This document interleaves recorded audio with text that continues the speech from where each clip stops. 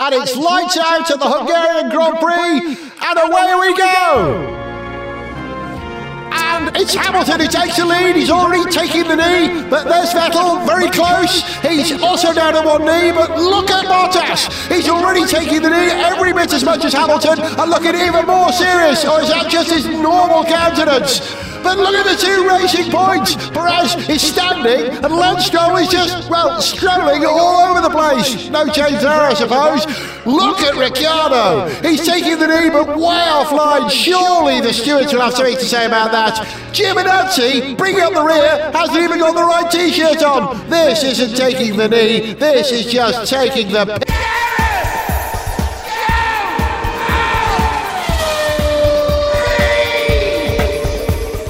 Hello and welcome to another virtual edition of Gareth Jones on Speed, brought to you by Zoom. Other video conferencing facilities are available. He's Zog. Hello. And she's Sarah. Hello. And I have to say, Sarah, you're sounding very good and looking very slick. Where on earth are you actually broadcasting from at the moment? I've managed to escape my flat now that this lockdown is partially over. So I'm actually working out of Soho Works today, White City. Hence the room. It's very soundproof. There's lots of really comfy lounges in here. It's quite good. And they're great windows. I like those lovely bright windows. I don't know how I landed this room. Yeah, it does look quite super cool, doesn't it? Tell you what, when lockdown is over, I think we should all convene in that room with you. It looks like a lovely place to record. It is quite good. It's not a bad idea, actually. Has the added benefit of no traffic going past your window during recording. Yeah, that's right. That's right. It's a bit like the ghetto in my flat at the moment. Every weekend in Notting Hill, it's the street party, all those outdoor bars, and so it seems to be some sort of block party every weekend. Right, that's it. Definitely coming around your place as soon as. So I'm trying to escape from it. Talking about block parties and traffic, there has been some F1 traffic recently, which I'm very happy to report. We've had three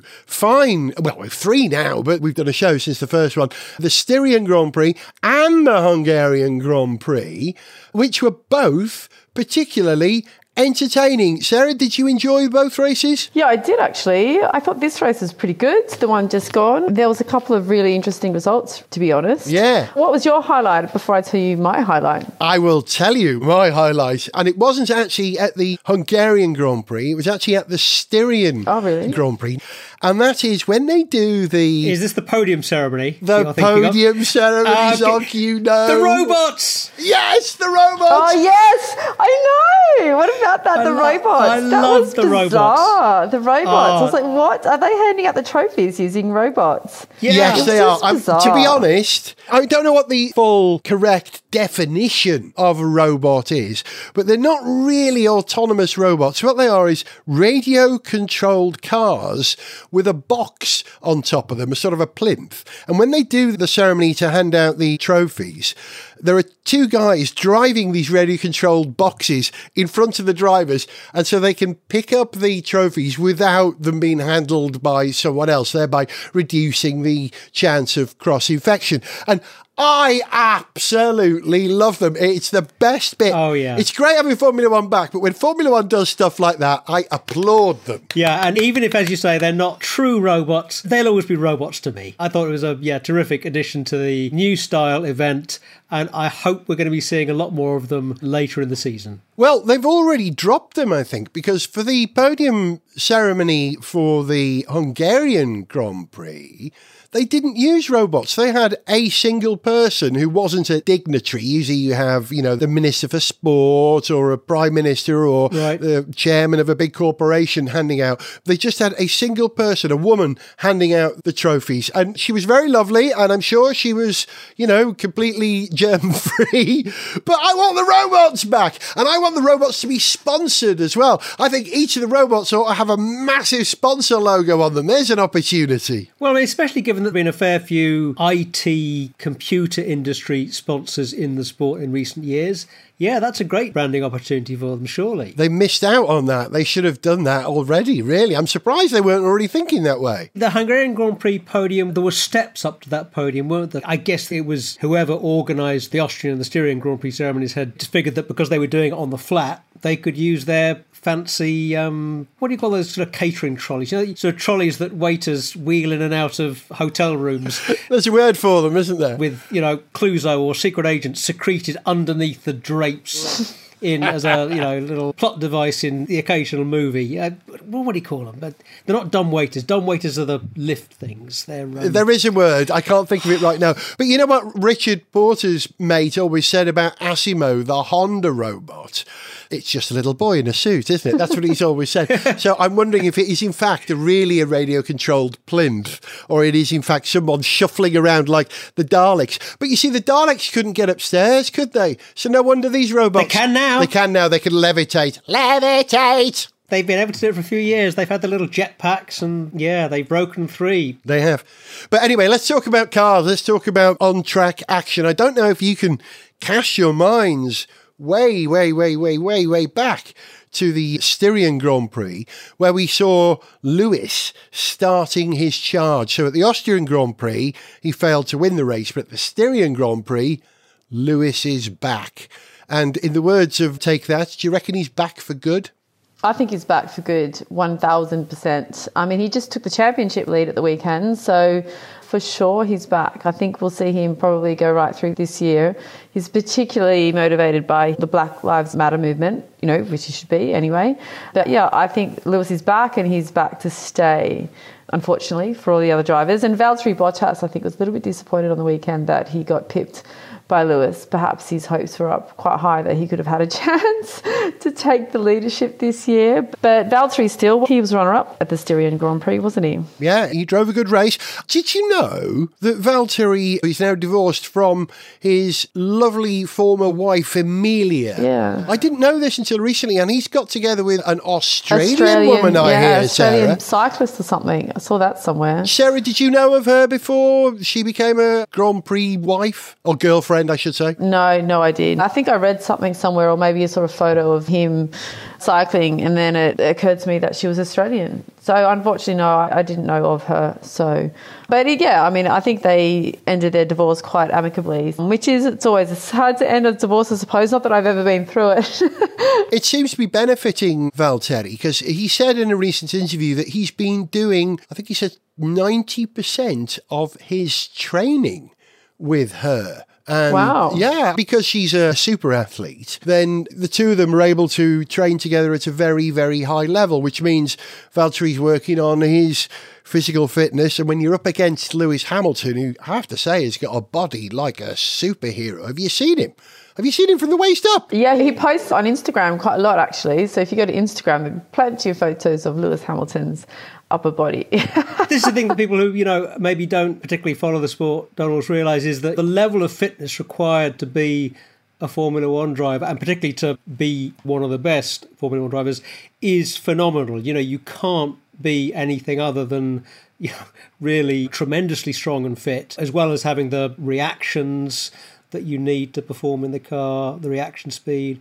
And then that sometimes also has the complication of, not so much in the last couple of years, but, in some of the previous years, some of the drivers have had really difficulty kind of keeping down to a weight that enabled the package of car and driver to be at its best. Because if the drive was too heavy, it was kind of raising the centre of gravity of the car just a little bit more. Yeah, they actually had to change the governing regulations, didn't they, to allow the car to be heavier and the weight of a driver and car to be slightly heavier, to allow for drivers like...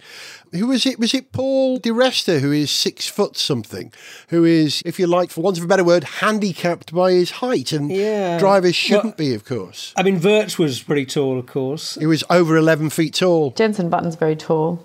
Yeah, for an F1 driver, he's a giant. But to get back to the Styrian Grand Prix, I mean, it was, as you say, Sarah, Lewis Hamilton absolutely demonstrating that he's still the man after not getting the result in Austria. This is clearly going to be Lewis and Mercedes' year again. And tremendous, though, rejuvenated Bottas with new relationship maybe, he's going to struggle all year to keep up with Lewis. And if he doesn't get him at the start of the race, which he missed his chance to do in Hungary, for example, he's not going to get near him. And, in Hungary, after just a couple of laps, Lewis was 7 seconds ahead of the rest of the field. Yeah, he won by 8.7 seconds in the end, Lewis, and I think he had more pit stops than anybody else. Yeah, he made that last stop to put on another set of tyres to try and get, well, not to try and get fastest lap, to get fastest lap of the race and score the extra point.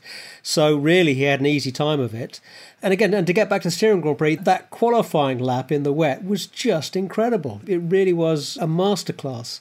What was he, over a second quicker than... Yeah, I think it was, yeah. 1.2 seconds quicker than Valtteri or something? Extraordinary. Everybody's talking about one particular corner on the circuit. They replayed it and replayed it and replayed it during qualifying, where someone said, I've never seen a car go flat through that corner.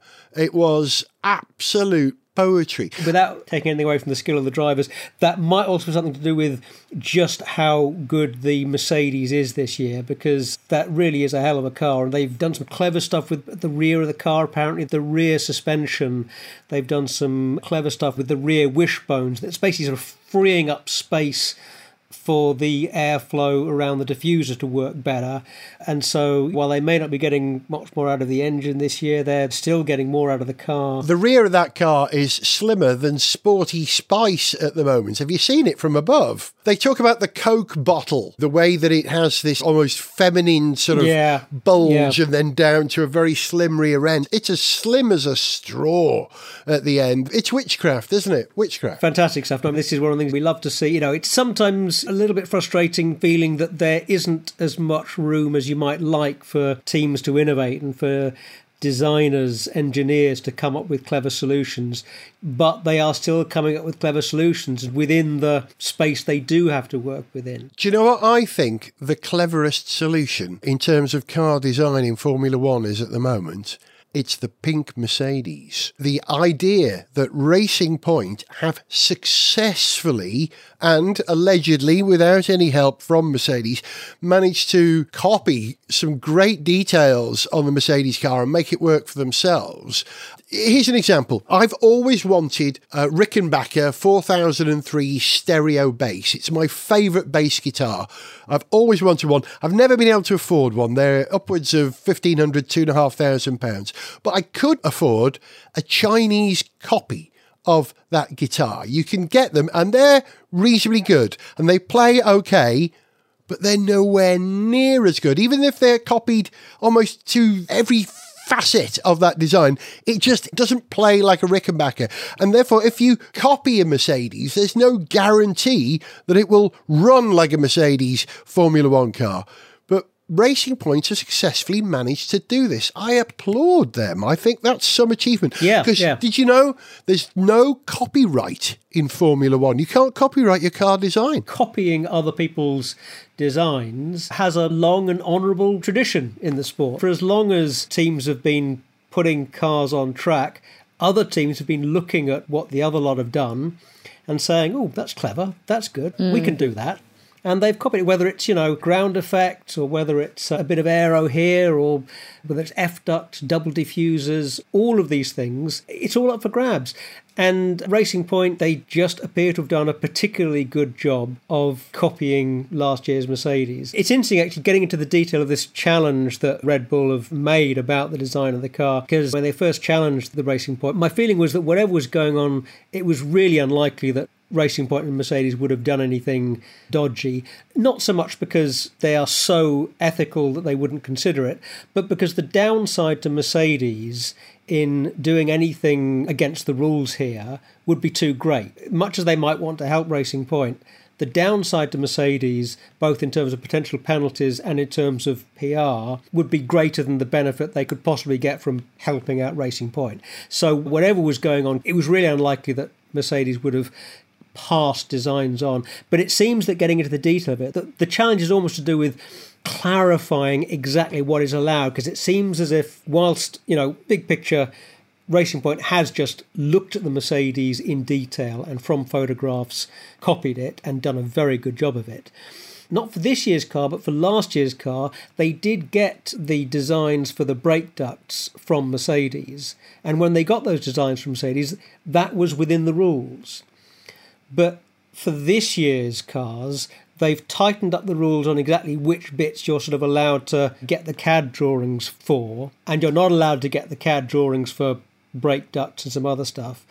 And there seems to be some confusion as to whether what Racing Point have sort of inherited and put on the car this year, whether that is within the new rules or not. I think that's a little unfair because in some ways it's analogous to the British speed limit is 70 miles per hour, but we're going to reduce it to 50 miles per hour, and anyone who was caught doing 51 miles per hour 5 years ago, you're now liable for a fine as well. You can't move the goalposts. It may be that the regulations haven't been drawn up carefully enough to be entirely unambiguous about this. In other words, when Racing Point originally got the CAD drawing for that brake duct from Mercedes, there was nothing against doing that in the rules. And whilst there is now against the rules, when they got the drawings, it wasn't against the rules.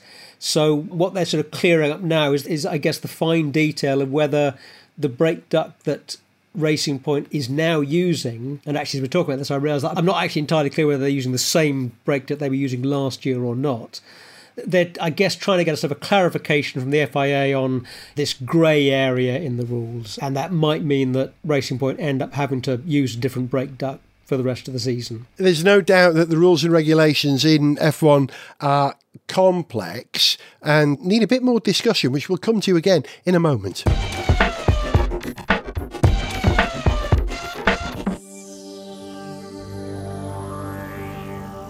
You may have noticed over the last few months on this programme and on my website, garethjones.tv, that we've been promoting the Team Langestein campsite at the Le Mans 24 Hours.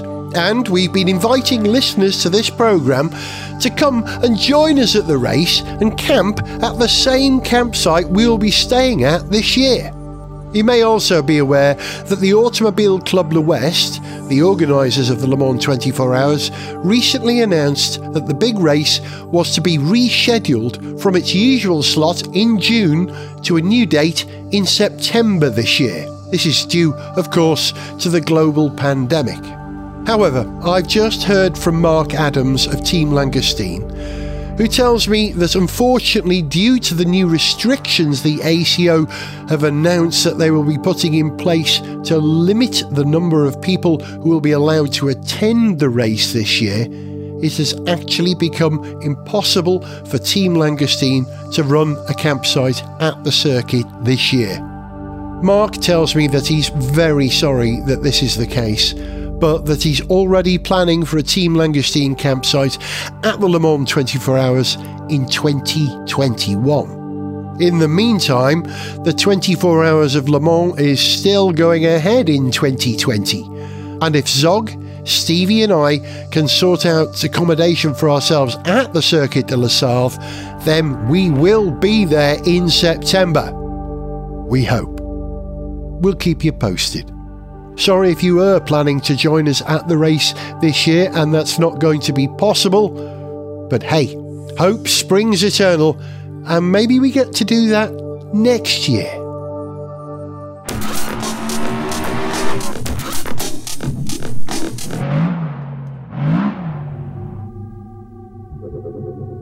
Dalek Dave, Dalek Steve, to the chamber of Davros immediately. Davros, oh master, why have you called us to your chamber? Because I have devised a great plan for how you, my Daleks, will conquer the universe. Tell us, oh mighty leader, what is this plan? News has just been passed to me over the sub-ether network that there is an opportunity for us to infiltrate Earth. Do we get to do lots of exterminating? Yes, of course. Exterminate! Yes, I thought you'd like that. Tell us what we must do, master. It is very simple. The pathetic humans are using robots to hand out trophies at Grand Prix. All we have to do is simply replace those robots with Daleks. And exterminate everybody? Yes, exactly. Exterminate!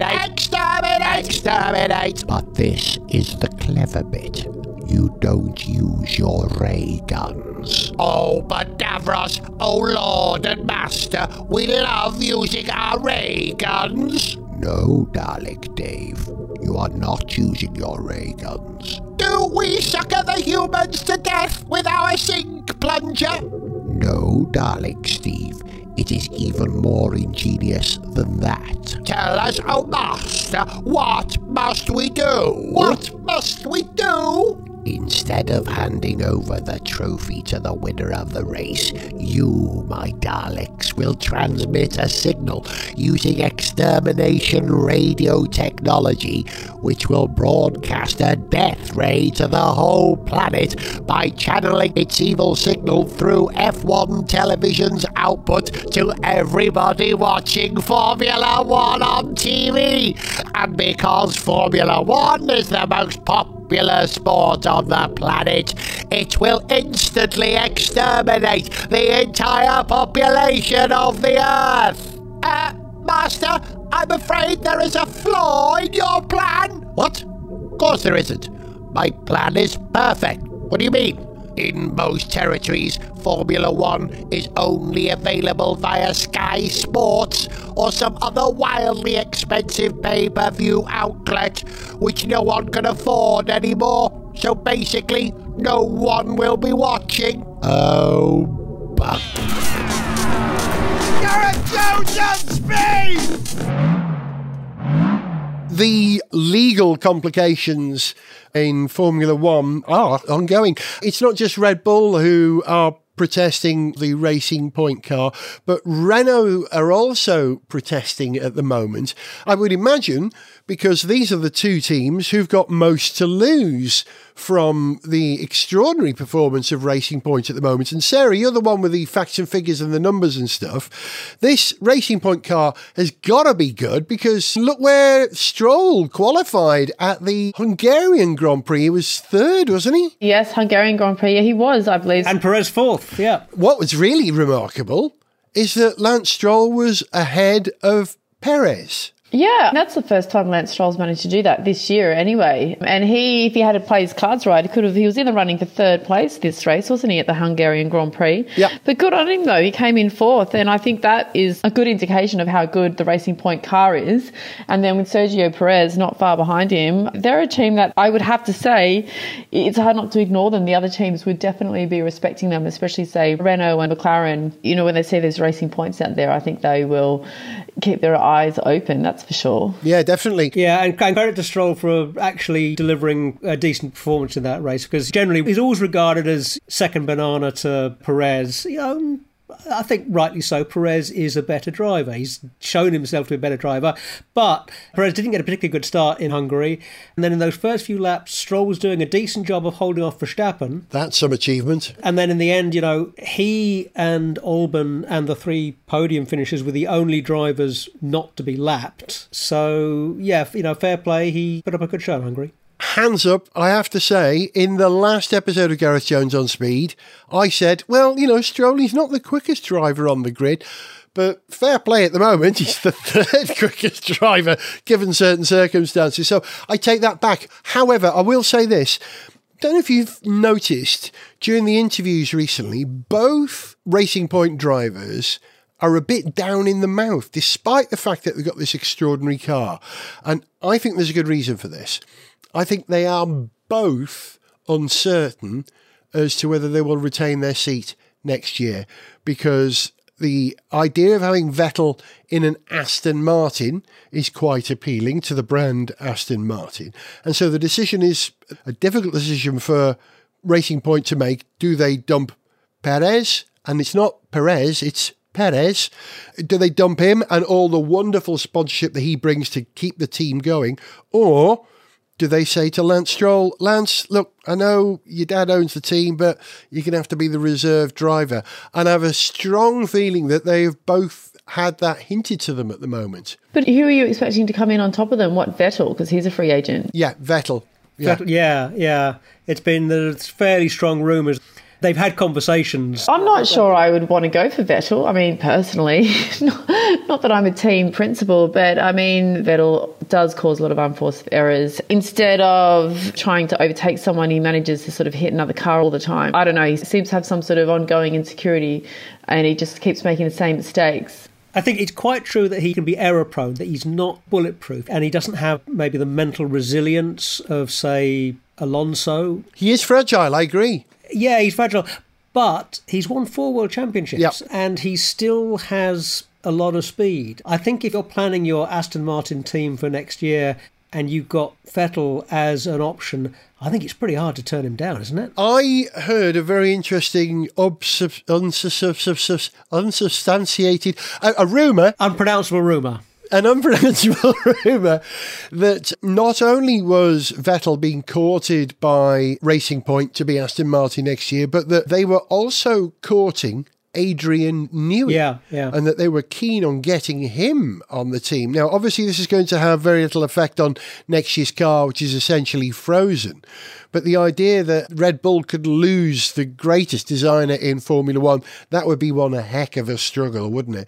And it would be great for Adrian Newey to prove himself yet again, not that he needs to, that wherever he goes, he can make a team the greatest team on the grid. And if that were the case, you would think if Vettel was offered the chance to go to a team that's already on the up and had Adrian Newey promised, it'd be hard to turn it down, wouldn't it? Yeah. I think so. I mean, Adrian Newey probably sees it as a new challenge, but I think to your point, he would have to almost prove himself that he was a high regarded engineer in the sport to go from a team that he's comfortable with to go to a new team with new engines and a whole different environment. So it'd be interesting to see how he went, should he take the opportunity. He's done it before. He knew he was comfortable at McLaren, he was comfortable at Williams. He has a bit of a track record, a bit like a driver who wants to prove they can do it anywhere. Well, yeah, I think he has a bit of a record of stepping up to those kind of challenges, of going to a new team and putting a new technical package together that can deliver. So, yeah, he could well be up for it. I could imagine that happening. Okay, talking about unforced errors from Vettel as we were a moment ago,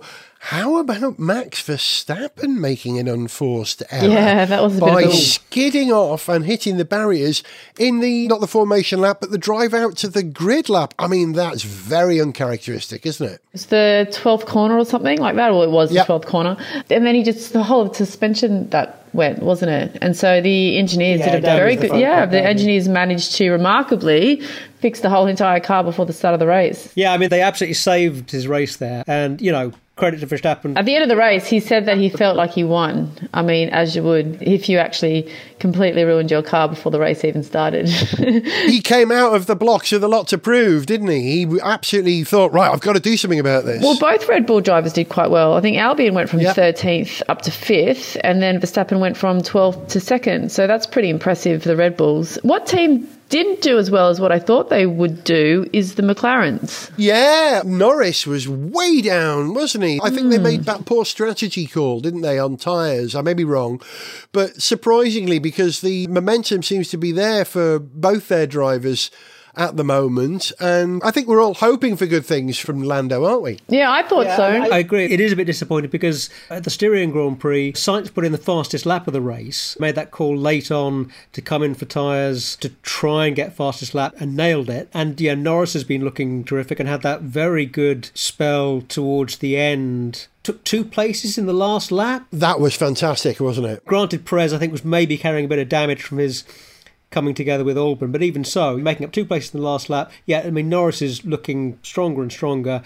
McLaren, I mean, they're 3rd in the championship now, aren't they? I think possibly. They're really going in the right direction. So yeah, I agree. It's a disappointing race for them, given where their expectations should now be, and really where our expectations of them now are. I think it's a real mark of a proper racer that they race absolutely right to the line, given the opportunity in the tyre strategy. And Norris is almost making that his thing now, isn't he? Whereby if you're on a last couple of laps and Lando Norris is behind you, you better mind what you're doing, otherwise he's going to be past you, isn't he? Yeah. And the other slight disappointment for me, there was Williams, because after a good qualifying performance, particularly by Russell, they just really were nowhere in the race. And Latifi had that silly little spin. He apologised, didn't he, to his team. He said, yeah, I got that one wrong, sorry guys, which is very grown up of him.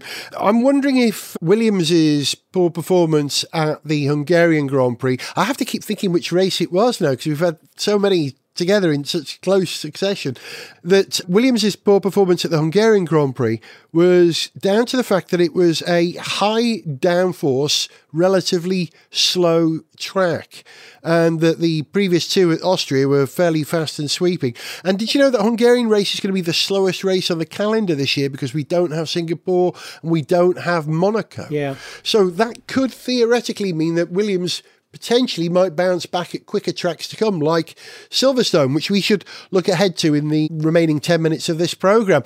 It's going to be good, isn't it, Silverstone, even without a crowd? Well, apparently Lewis Hamilton doesn't think so. He thinks the crowd will be a notable absentees. I mean, they're notable absentees anyway, but he thinks, particularly at Silverstone, it just won't be the same. Well, I think particularly that probably Lewis will feel that more than most of the other drivers because it's his home track and because he gets a particularly warm reaction from the British crowd. Much as the British crowd tends to love all the drivers and really be quite even-handed, it's not particularly partisan. They rightly love Lewis Hamilton, and yeah, I'm sure he's going to miss the fact that there's no roaring crowd every time he's going past the grandstands. While we're talking about Lewis, a couple of things. First of all, hasn't he got a lovely purple helmet, Lewis? I like his helmet. I do like his lovely purple helmet. I like it. I thought you might, Sarah. Even I'm taken by his lovely purple helmet. Movie swiftly on. And apart from that, he is also matching Schumacher now in terms of wins. Let me get this right. I'm not sure if I've got the stats right here, but Lewis has had 8 wins at the Hungary Grand Prix, and Schumacher has achieved 8 wins at Magny-Cours, the only drivers to have achieved huge numbers like that.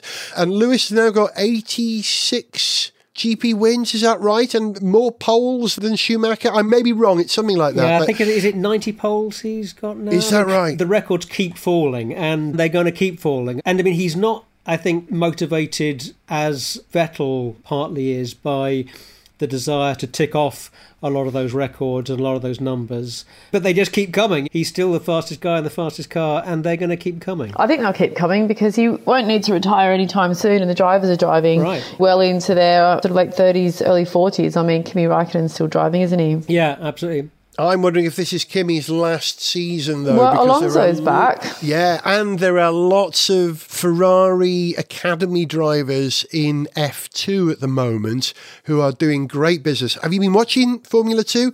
Oh my gosh, it's fantastic this year. It is the best season in a good couple of years or more. And Ferrari are going to have to make room for drivers, and that means put them into Alfa Romeo, I think. I've got to say, I have to be honest, I haven't been watching F2 much this year. But one thing I did notice at this last race, I was paying a bit more attention to the drivers' video intros, video profiles. You know how when they're running down the grid or running to starting positions or anything, instead of a still picture of a driver, as we have for the last couple of years, you get like a 2-second video profile of the driver where they just look to the camera. You know, sometimes they look up at the camera. Yeah. They do a sort of a posed move, don't they? Sometimes they can look down. Yeah, it's just like a 1-second, 2-second thing. I was just paying a bit more attention to those at this last race. And the two standout ones for me actually were Verstappen and Bottas. Why? Okay, well, Verstappen had absolutely the kind of coolest, hardest, stay you down, I am the best, I'm going to win this, you are nobody look to him. Very, very, very impressive. And Bottas, it just struck me, if you were sort of going to this cold and looking at all those little profiles, you knew nothing about these people, and you had to pick out the one of those 20 people who was the most likely to be a supervillain with some kind of, high-tech mountain hideaway and an army of heavily armed mercenaries at his disposal, working on some plan to take over the world. It's Valtteri Bottas. A Finnish supervillain. I'm not sure such a thing is possible, is it? They're all nice guys. And in real life, he's a very even-tempered, decent man, and probably one of the less likely of the drivers to have an army of mercenaries at his beck and call, ready to take over the world when he borrows a plan from Pinky and the Brain. But in those 2 seconds, he's a supervillain. Absolutely. I would have thought that Daniel Kvyat would have been the ideal supervillain for Bond at the moment. Maybe. Max, by the way, once again proves how difficult he is to get past. I can't remember who it was he was tussling with at the Hungarian Grand Prix. Well, he was tussled with Sebastian Vettel at the very beginning, the opening lap. I'm sure there was a Ferrari there that he really went wheel to wheel with, and he managed to get in over the top of him. I mean, he had a great start. He went from P3 12 to P7 at least very quickly, I'm pretty sure, or even further along than that. But I do remember he had a tussle with Ferrari, and I'm pretty sure that was Vettel, and he managed to get past him. Yeah. He's hard to pass. I think it was later in the race, someone was tussling with him, and Max gives you just enough room, but you don't want to risk it. He's got a bit of a reputation historically as being a bit of an elbows out driver, and I think that still works for him. All you need to do is a little bit of that early on and it stays with you forever. But just coming back to the Red Bull's performance, all the cars with Ferrari engines are noticeably slower at the moment, and we all know why.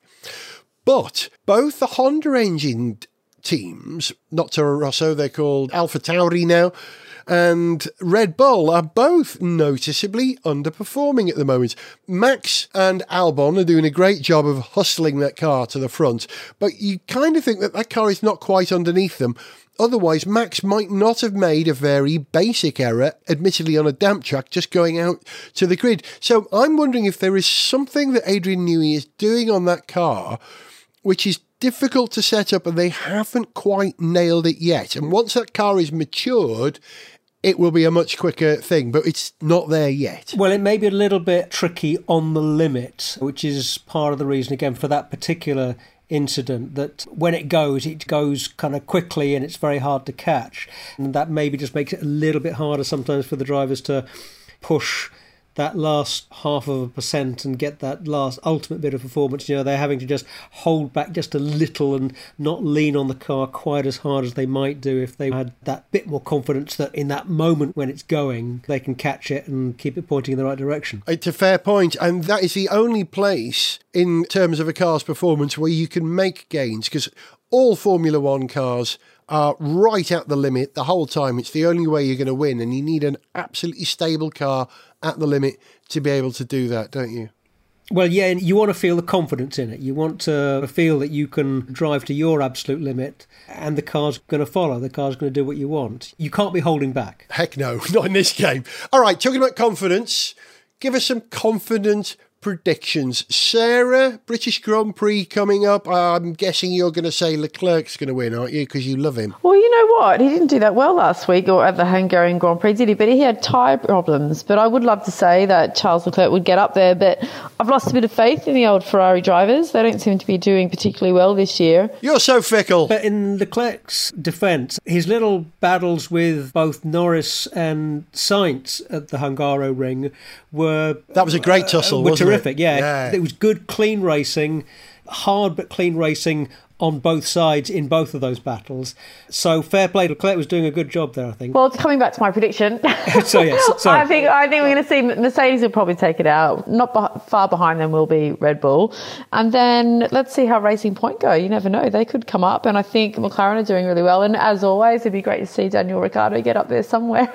So that's my prediction. There's always hope, yes. Yeah, interesting that you still think that Red Bull are the second fastest team. I think Max is. I think Albon is very good.